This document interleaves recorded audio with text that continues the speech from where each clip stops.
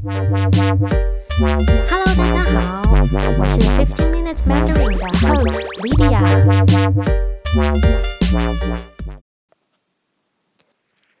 很高兴和大家在 Podcast 见面。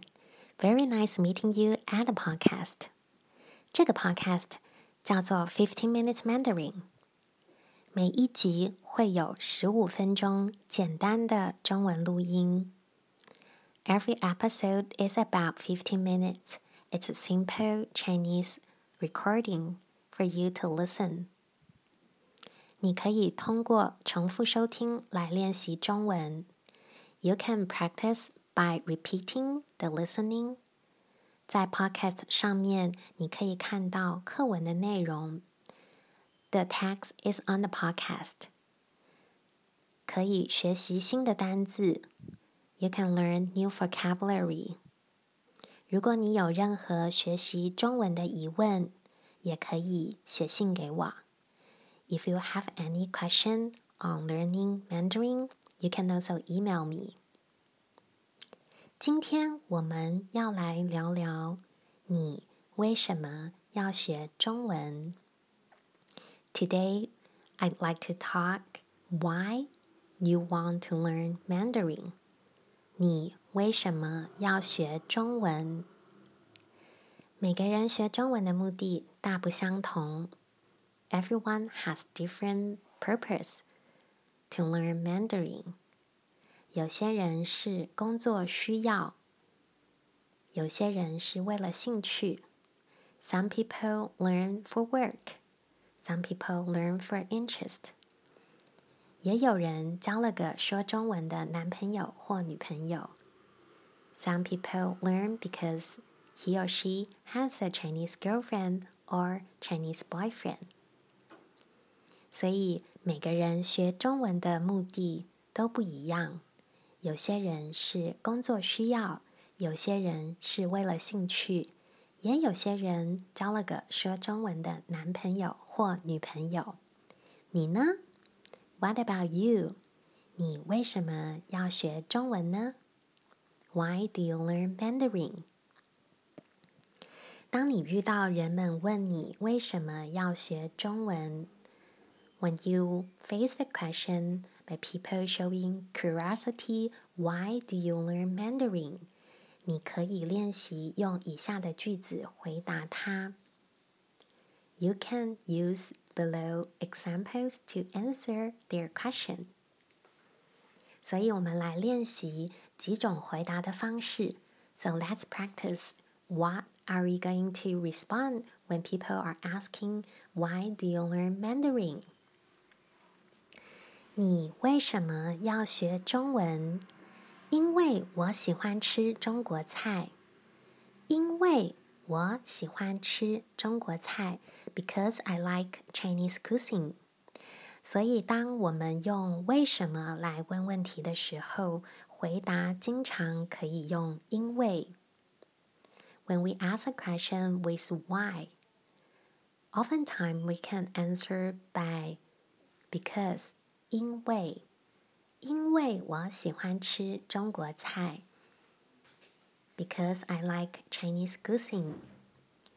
没错，在你所住的城市里，可能有那么一两家好吃的餐馆。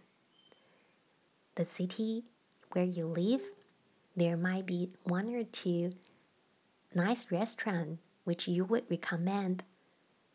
他们的宫保鸡丁、东坡肉让你回味无穷。I don't know what's your favorite dishes in those restaurants. It might be 宫保鸡丁 or 东坡肉 that you would like to recommend people to try it. 如果会说中文，可以尝到更多好吃的中国菜。If you speak a little Mandarin, maybe you can try new delicious Chinese cuisine. 你为什么要学中文？因为我喜欢吃中国菜。因为我喜欢吃中国菜。你为什么要学中文？因为我有很多客户是中国人。因为我有很多客户是中国人。我有很多客户 I have many customers 是中国人 are Chinese. So because I have many Chinese customers. 因为我有很多客户是中国人。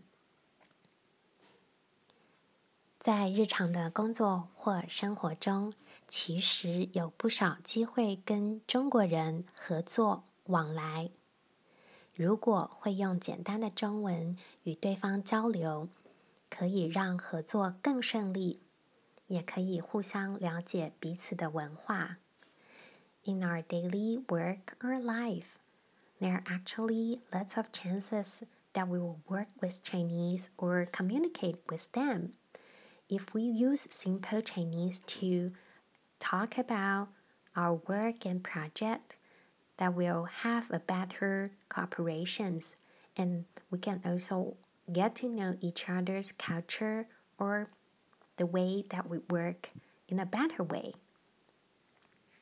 你为什么要学中文？因为我有很多客户是中国人。你为什么要学中文？因为我的男朋友是中国人。因为我的女朋友是中国人。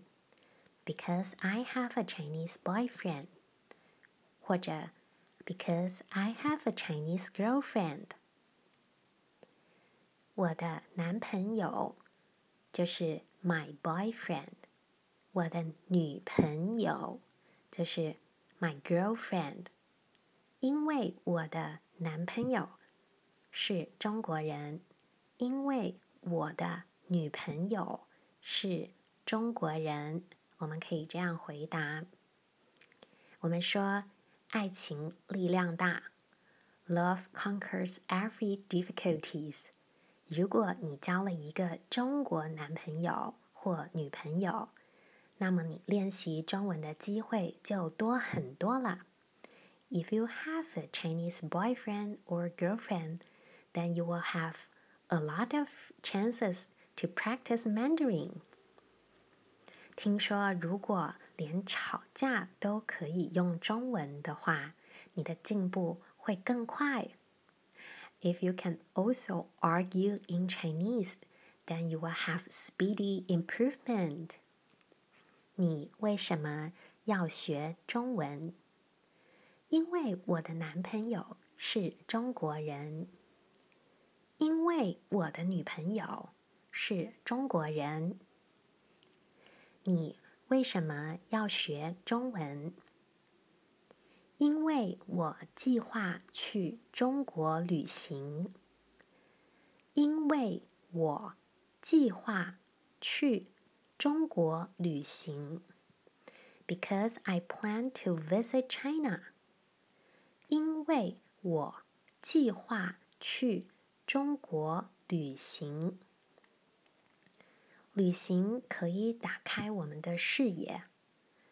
Travel to somewhere opens our eyes. 让我们的心胸更开阔。Then we will have better view to the world. 去一个地方旅行的时候，如果能使用当地语言与人沟通，通常可以玩得更尽兴。When you travel to somewhere, if you can communicate with the local dialogue, you will enjoy the better. 你为什么要学中文？因为我计划去中国旅行。你为什么要学中文？因为学中文很有意思。因为学中文很有意思。Because it's fun to learn a new language. 为学中文很有意思。很有意思这个词在中文是非常好用的。当你觉得这个东西很新奇，你都可以说很有意思。It's very common to use 很有意思 in Chinese when you find something new that you never seen before and you want to show your interest on that. You can use 很有意思 in the daily conversation. 因为学中文很有意思。有的时候做一件事情不需要太多理由。Sometimes you don't need a lot of reason to do one thing. 接触一个语言，觉得喜欢，就继续学习。When you start to learn a new language, if you like it, then you will continue to learn it. 找到了乐趣，就愿意花更多时间去练习。When you find the benefit, you will like to spend more time to practice it. 没有太多的为什么。There's not too much of why. 你为什么要学中文？因为学中文很有意思。好，我们今天介绍了好几种回答人们问你为什么要学中文的回答方式。So now we have learned several ways to answer the question when people ask, Why do you learn Mandarin? 现在我们把今天的单字集中练习一下。Now let's practice the new vocabulary for today. 为什么？为什么 ？Why？ 这个词可以用在问句里面，也可以直接使用。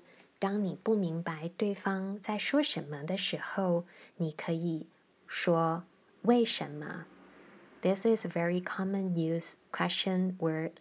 When you don't understand, you want the other side to give you further explanation, then you can use 为什么 to ask for further description on the question.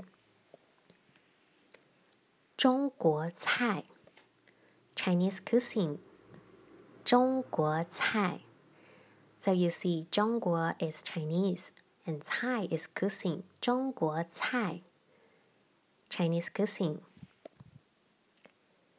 客户就是 customer 计划 plan 计划要去哪里？我做一个计划都可以用这个字。有意思 interesting 有意思。在你表达你对一件事情感到好奇的时候，你可以用有意思。You can use 有意思 to show your interest or it's new to you to express how you feel about these new things. 今天的15 Minutes Mandarin 在这里就要告一段落了。If you have a question toward the episode, want to have one-on-one Mandarin lesson, or like to share some suggestion to me, please email to wyp8421@hotmail.com. Have a wonderful day.